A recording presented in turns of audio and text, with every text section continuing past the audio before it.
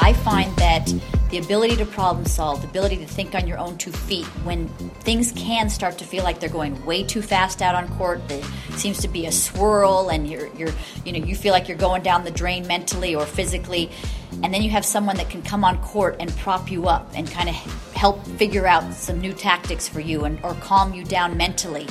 I don't think that as a player I want to see that, because I think you should be able to problem solve just like that's a weapon, just like a big forehand or a big serve is.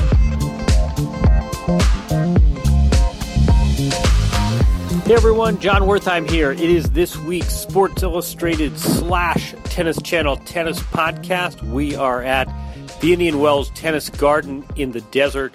We're doing this on a Wednesday, so it's going to be a little tricky to talk results. Federer and Nadal have not played each other for the 36th time yet. So we'll talk general with a terrific guest. Excited to have her on. The lovely, the talented Tracy Austin Holt. Tracy Austin, of course, is a Hall of Famer.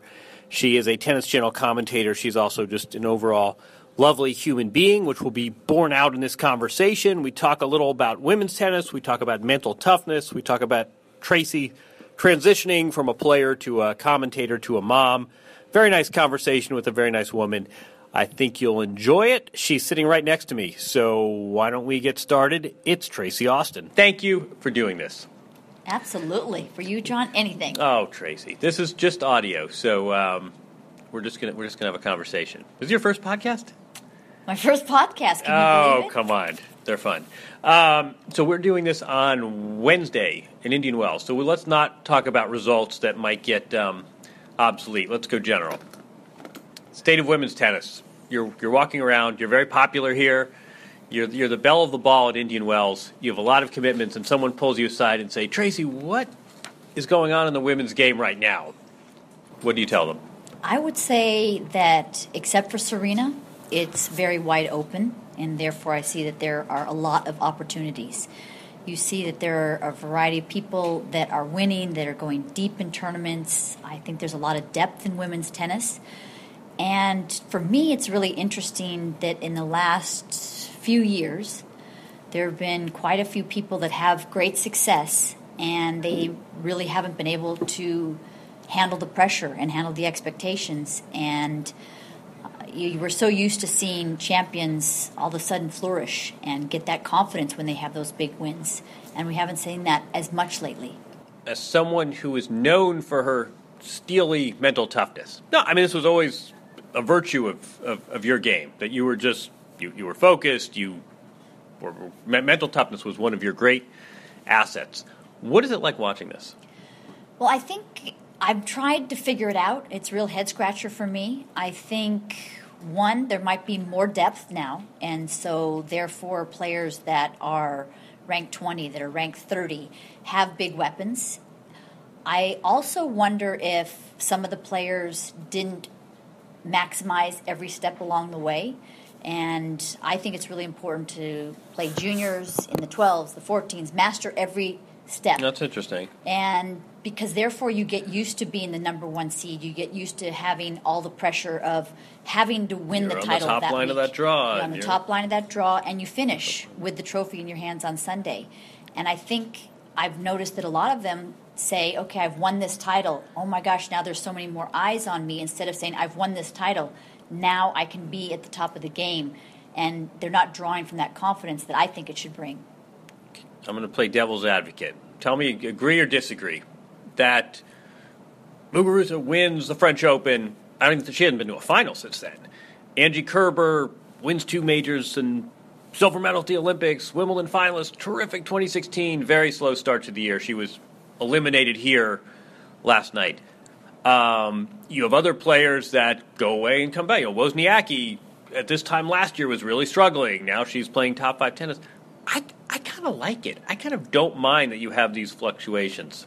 Argue with me. It certainly makes it interesting, and I think Angelique Kerber had a phenomenal 2016, and I'm going to say that she was very sturdy, because for someone who was 28 years old, went into Australia, ranked into the top 10, but always on the outside, just player, on the fringe of the top 10. You win the first slam and you win the last slam? I wouldn't expect her to be able to handle it as well as she did. She had a little bit of a hiccup in the spring, but then she got right back on the horse and got to the finals of Wimbledon and got to the finals of the Olympics. And she had a lot of pressure on her at the U.S. Open to win that title. And she came out and she was supposed to beat Pliskova in the finals. She was supposed to beat Wozniacki in the semifinals. And I was impressed with the way that she handled that. So, yes, she's had a bit of a lull, losing a couple of times to Kazatkina, a couple of times to Svitolina at the start of 2017. But, again, I think that she's going to get right back on the horse. I think what's happened to her is she's lost a little confidence on her serve. Right. And she doesn't have that one huge weapon to crack open a point. Exactly. Say Serena, if she's coming back and she doesn't have as many matches under her belt, her serve is something that she can always rely on. She's probably always going to get through her service games pretty handily, and that takes some pressure off of her return game. Kerber doesn't have that luxury. She relies on defense more. So that serve needs to be, again, powerful like it was last year, or more powerful, I should say, and less predictable. Are these pressures that players are facing? Is this, you get to the tournament, you're the top line on the draw, it's defending points, it's playing opponents that want to beat you, or is this a more general, it's interviews and endorsements and all the off-court pressures? I mean, you look at someone, Jeannie Bouchard is a name that comes to mind as someone who just, her life is so very different after becoming a top 10, top 5 player than it was before. When we talk about players adjusting to these pressures, is it tennis pressures, or are these external, responsibilities and demands on their time pressures? I think without a doubt, it's both. And it's a question of the landscape of your life changes. All of a sudden, Angie Kerber talked about it after winning Australia. There were many more media requests. All of a sudden, you're having more endorsements. You had this, right? I had that. And we need you in Japan. Well, yeah. And the key is, I think, first of all, adjusting, but the team around you and recognizing what you can handle. I mean, guys like Roger seem to move through every day flawlessly, and he has a lot of demands on his time. He seems to have a smile on his face. He never seems to get stressed out. It's knowing your player and how much they can handle, how many interviews they can do. There's certain obligations, but I think at the end of the day, it's also your priorities as well. I think someone like a Maria Sharapova, I've always felt that the tennis is still her priority. In other words, she wants to win, and it's not necessarily just about accumulating the dollars. She loves winning on a Sunday, and that's something that you'll see different players. I find that there are other players that come up and you can see where they're going for the money grab. Right, and they're playing too many tournaments, and they're flying from certain tournament, in one continent to the other, and you're kind of in a different surface, and you're thinking, okay, that's got to be just for the guarantee. Exactly. But that's thinking very short term and not long term. So it's finding that balance. And there are other players, as you know, who all of a sudden come into their own and break into the top 10, the top 20, and they're going deeper into tournaments, and they need to really pull back on their schedule and play a few less tournaments because they're now playing more matches. Right. It's a constant balance that you're trying to find as an athlete. No, the other one is you hear about in whispers. It's not as obvious as, hey, why is she flying to the other side of the world on a different surface? But the other one's the racket switch, right? Oh, my gosh. That happened. I feel like we don't talk about that enough. Agnieszka Radwanska, she changed rackets in 2017. Dimitrov, there are a lot of these. You have a breakout year, and someone says, here's whatever it is, $500,000. That's one thing that I would not... Don't mess with your tools, I wouldn't mess with. I think clothes is one thing, and, certain endorsements, obviously you have to believe in the product. But the racket, you really have to like, because that is a tool, and once it starts to get into your head that this is a little different than my last racket, or when I actually changed rackets, I had the same cosmetics because I wanted to feel like it was the same racket that I was playing with. That's how important it was to me. So Radwanska has not won back-to-back matches, I don't think, since Sydney. I was going to say, since the first tournament of the year, I think. Yeah, and so the racket is something that's very difficult to change. What a colleague of ours who, I don't want to sell her out, we'll call her Mary C. We'll call her M. Carrillo. It's too obvious. We'll call her M. Carrillo. We were talking yesterday about on-court coaching, and yes. she talked about it on the air, and she despises it. I merely hate it. But we were talking about it in terms of mental fitness, and does it undercut your confidence when you're losing a match and you know you can always call your coach and have him problem solve for you. Do you think that factors into some of these shaky mental performances we see? That's actually a very, very good point. And I think that the players come onto the tour, and I don't think that they had these mental toughness, and all of a sudden this on-court coaching is undermining it. I think that so many of the players rely on it, and it helps them. And I'm going to go on record right here in saying that as a player, I absolutely despise it, and it bothers me because I find that the ability to problem solve, the ability to think on your own 2 feet when things can start to feel like they're going way too fast out on court. There seems to be a swirl, and you feel like you're going down the drain mentally or physically, and then you have someone that can come on court and prop you up and kind of help figure out some new tactics for you or calm you down mentally. I don't think that as a player, I want to see that, because I think you should be able to problem solve that's a weapon, just like a big forehand or a big serve is. But as a commentator, I find it quite entertaining and quite interesting. So that's where I have to put my 2 hats on. The other thing, just optics. There are many, many more male coaches than female coaches. So it's always, here comes the man out of the stands to play hero and talk to this hysterical woman. And the other thing I was saying was that it's always the player who's losing, right? It's very rare that you see a coaching call and they say, you're doing fantastic, I love what you're doing. I mean, it's always this sort of player in distress who's as frustrated and looking to make a change, and not the positive feedback.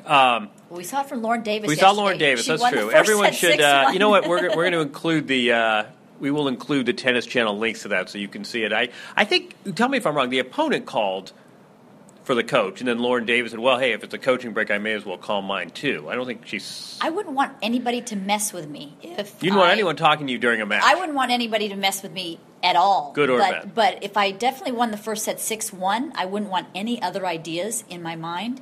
But you are so right about that, as far as there are very few women coaches. And I don't know what it is, whether the women don't want to travel as much or they have children.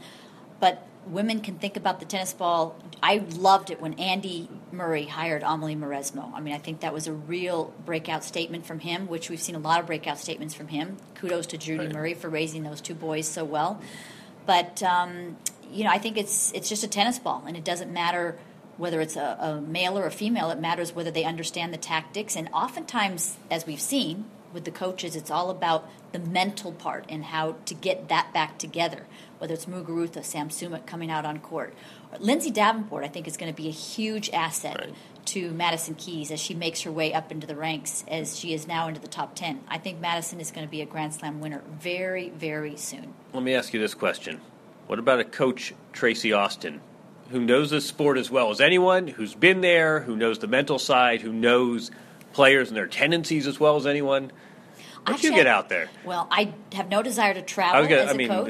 Is that the deal breaker? For right now, I think maybe in a few years I have a son that's a freshman in high school, and I don't want to leave any more than I already do. I want to be there every single day because I know how quickly that can go. So I have no desire to travel, but if somebody wanted to work in L.A. and I thought that they were really willing to come in with ears open and wanting to work hard, you could do this in the right set of circumstances. I would, yes, I would love it, and I would love to help somebody mentally. I think that's where I could help them the most, and oftentimes that's where players need the most help. I'll put you on the spot. No, don't put me on the spot. All right, I won't. I won't ask if there's one player. No, but it seems to me you're almost singularly well. I mean, Lindsay's similarly has been in that situation. She's won majors. She knows how to relate to people, but she also knows the landscape. I mean, you don't want a coach who hasn't followed the sport as closely as he or she should, right? Absolutely. But I think that having a major champion come in and help, I mean, we've seen that. I'm not comparing myself to others, but like, say, Boris or Michael Chang or Stefan Edberg. I think the reason why a player who's been there can help so much, it could be a sentence or two. Anything to ease the doubt, anything that can ease the nerves. I mean, we saw from and Stan there's Wawrinka. credibility. You don't have this player saying, boy, what do you know about playing at a Grand Slam? I mean... Absolutely, but think of Stan Wawrinka last year before the U.S. Open final. He absolutely was so honest about the fact that how nervous he was, right? He was so nervous. Right. And I think he was almost in tears. He was so nervous. And then you have Magnus Norman, who has been as high as 2 in the world, come in there. French Open finalist, he's really going to take in what Magnus has to say. And Magnus has felt those nerves before and felt playing in front of 20,000 people. And so he's going to be able to hopefully have a few words of wisdom to be able to calm Stan down, in which he did. So I think that's why, you're right, it's the respect, but it's also that they've been there, so they know what that actual feeling is like. 3 more years and you're an empty nester? I am. Don't remind me. 3 years is a lot of time. Oh, not long enough. It's gone so fast. How do I'm trying to figure out how to phrase this. How have you figured out how to balance, candidly, being Tracy Austin and acknowledging what you've achieved and, trading on your success as a Grand Slam champion? How do you balance that with sort of staying relevant and not anchoring yourself in the early 80s? Does that make sense? I didn't phrase that particularly well. No. But no, I mean, it's a balance, right? I mean, you don't want to, you want to acknowledge what you've done, and you want to sort of, you did amazing things, and you want that to be part of your identity, but you don't want to be stuck back in that. Yeah, exactly. How have you done that? I think the fact that I've been able to do television commentary for 25, 30 years, and my career was cut short because of injury, which is obviously so unfortunate. You don't want to ever end a career not on your own terms. Unfortunately, I had to go through that. But I think because I've stayed in television all the way through, I've seen the different eras come and go. I've seen how the game has changed. What's interesting is when I leave tennis, when I go back home, we don't talk about tennis or my career. My children have probably never seen my U.S. Open matches that I've played. My kids wouldn't even. I'd go to dinner with friends; they wouldn't even know that I'm a tennis player, and I like it that way. People say, all the time, what's Jim Courier really like? What's Tracy Austin really like? And you want to guess what adjective I use for you? I hope it's nice. I say positive. I'm that positive. You're very positive, and you don't get sort of hung up in television drama. And I talk about Kerber, and you say, look on the bright side, don't bash her too much. Is that your sports personality or your organic personality? I think it's both, and I think it comes from my mom. I really do. My mom was just a positive lady. She had 5 kids. She worked 6 days a week and did everything at home. And all the housework, all the cooking, all the laundry in a very small house. And I never heard her complain once a day in my life. She woke up every day with a smile. She ended every day tired, extremely tired, but with a smile. And she would always try to find the positives in life, and I think that's a good role model. And I think it's funny when your parents pass, you're kind of left with memories, but you're also left with the role models that they were. Legacy, right? Legacy. And I was very lucky to have 2 great parents. Let me ask you one more question. It stands to reason that kids follow in the family business. Whatever. Your dad owns a butcher shop, and it stands to reason. You're going to be a butcher like your dad, right? I mean, it's not just sports. Happens all the time. It happens all the time. And at some level, it's nurture, it's what you know. And yet there's a set of complications that goes with that, which is a long-winded way to bring me to the question, how are you as a tennis mom, Tracy Austin? I think I had a lot to learn at the beginning, but I think I'm a very good tennis mom, to tell you the truth, because I have 3 boys, and I introduced them to many different sports, including tennis, and I let them choose the path that they were going to take. My eldest, Dylan, plays tennis. I was going to say, you notice I let you decide whether to name them or not. Dylan is the oldest, and he played in high school 3 or 4 times a week. That's all he wanted to play. But yet our next son, Brandon, came along, and he was playing with a ball from the time he was 2 years old, 3 years old. He could not play enough. He liked tennis from the moment that he started it. He wanted to play tournaments. He wanted to play lots of tournaments. He wanted to be competitive. And so we let him take that path. And then our 3rd son, Sean, is exactly like Dylan. He wants to play 2 or 3 times a week. So I think what's important is I knew, and I think a lot of top players know or former pros know, that this game is a grind. And it's it's all encompassing in your life. It really is, right? And if you don't love it, then there's no point going after it. What I hate to see is parents decide, okay, Sally or Joey they're gonna be a tennis pro. Well, it takes a lot of desire day in and day out to really make it, and so I hate to see kids being pushed. It's a pleasure to see our son Brandon really take it to the next level and the next level because he wants it. And but I tell you, that's probably one of my biggest pet peeves is going to all those junior tournaments and seeing kids out there that weren't really enjoying it. They were doing it because their mom or their dad wanted them to do it. Is that right? Yeah. And then the other was the cheating. The cheating is completely off the charts compared to when I played because, again, it's the parents. I hear that. I mean, we're actually, it's funny you say that because I have a junior player that actually wrote a piece for Sports Illustrated that we're going to publish next week. I've heard that so much recently that the cheating in junior tennis is absolutely out of control. And I'm thinking, why would that not have been the case when you? I mean, because there wasn't as much on the line. You know, when people when I was started, the tour wasn't as big. There weren't the Maria Sharapovas. There weren't. You think the that's what it? You think that's what it is? I really do because again, there's I think too many parents that decide the kids want to play and they think their kid's going to be so great. Oftentimes, I'm sitting there and watching a match.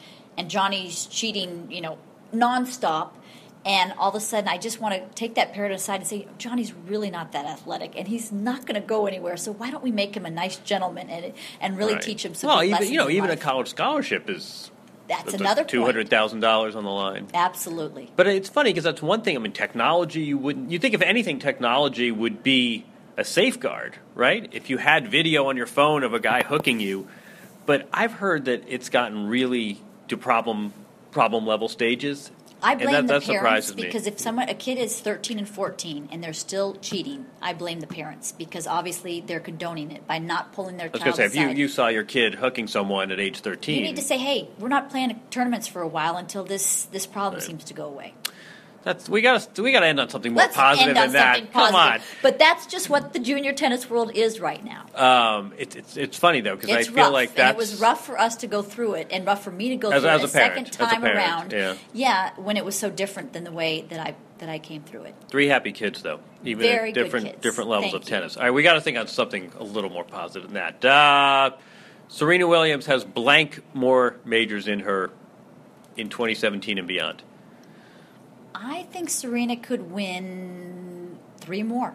I really do. And it depends on... This year? Or not cumulatively? This year, okay. Cumulatively. I was going to say that Yeah. Yeah, that would, she'd have to win So everything. 3 more would take her, beyond Margaret Court. It would, and I think that's important to her. Yeah. I think that's what's keeping her in the game right now. I think that she probably at this stage doesn't enjoy the grind of practicing day in and day out. Right.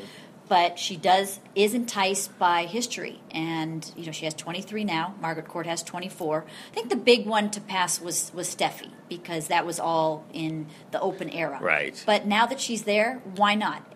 Serena went to Australia and lost in Auckland in the second round to Madison Brangle in a match where she made 88 unforced errors. In a best of 3 match. That's not easily done. Most people can't clean that up in 11 days. And win the Australian Open 2.5 weeks later, not losing a set. But if Serena has that ability to turn it on so quickly, I think she's really just going to focus on the majors for hopefully the next year, 2, possibly 3. You commit that many unforced errors. Bear in mind, it takes 24 points to win a set. So when you have 88 unforced errors, it's an astronomical time. Not only did she clean up her game, but the fact that there was no residual confidence dent. Right? I mean, you'd think there'd be scar tissue for months after a match like that. And absolutely. Just snap of the fingers and forgets that match completely and is able to turn it around.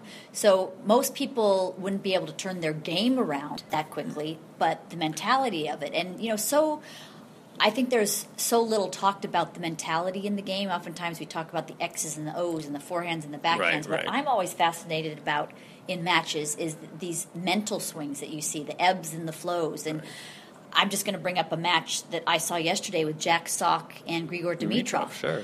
That was a match that I am just such a big Jack Sock fan because that was a career win for him. And tennis-wise, fabulous. The tennis was such high quality, but there were so many ebbs and flows, late stages of that third set where Jack could have disappeared mentally because Grigor was playing well and he just wouldn't let up. But Jack hung in there, and I think that's going to be a change Jack Sock now that he got through the finish line after having 3 match points, not converting, and finally winning 9-7 and down in the third 3. set tiebreak. And so he's down 3 match points, and 2 of them were just good first serves. That's great. But the third one, when he hit that lined and inside-out forehand. Absolutely. I mean, he hit the line, and without fear, and he believes in himself. He only saved, I think, 1 match point. You're right. He saved... He got it on his 4th match point. Right. All right, how's this for closing on a positive note? How was your first podcast, Tracy Austin? It was enjoyable. I'd love to do it anytime. Deal. These are fun, right? Fun. All right, that's great. Thanks. Absolutely. All right, that does it for this week's Tennis Channel / Sports Illustrated Tennis Podcast. Very nice conversation with our friend Tracy Austin. I think it's clear why she is so well liked within tight tennis circles and within the broader tennis community. Always fun to catch up with her. We've been doing a morning show on Tennis Channel, but haven't had a long conversation like this. Her first podcast, I would say it was a winning performance in her debut. I'm on vacation next week. I'm going to be out of pocket. Andrea Petkovic has kindly volunteered to step in and help with mailbag duties. There won't be a podcast, but we'll have one 2 weeks from now, when the Miami Open will be reaching its finishing stages. Thanks, everyone, for listening. I'm John Wertheim. The guest was Tracy Austin. Our producer, as always, is Jamie Lasanti. We'll talk to you in 2 weeks. Enjoy the tennis this March, everyone.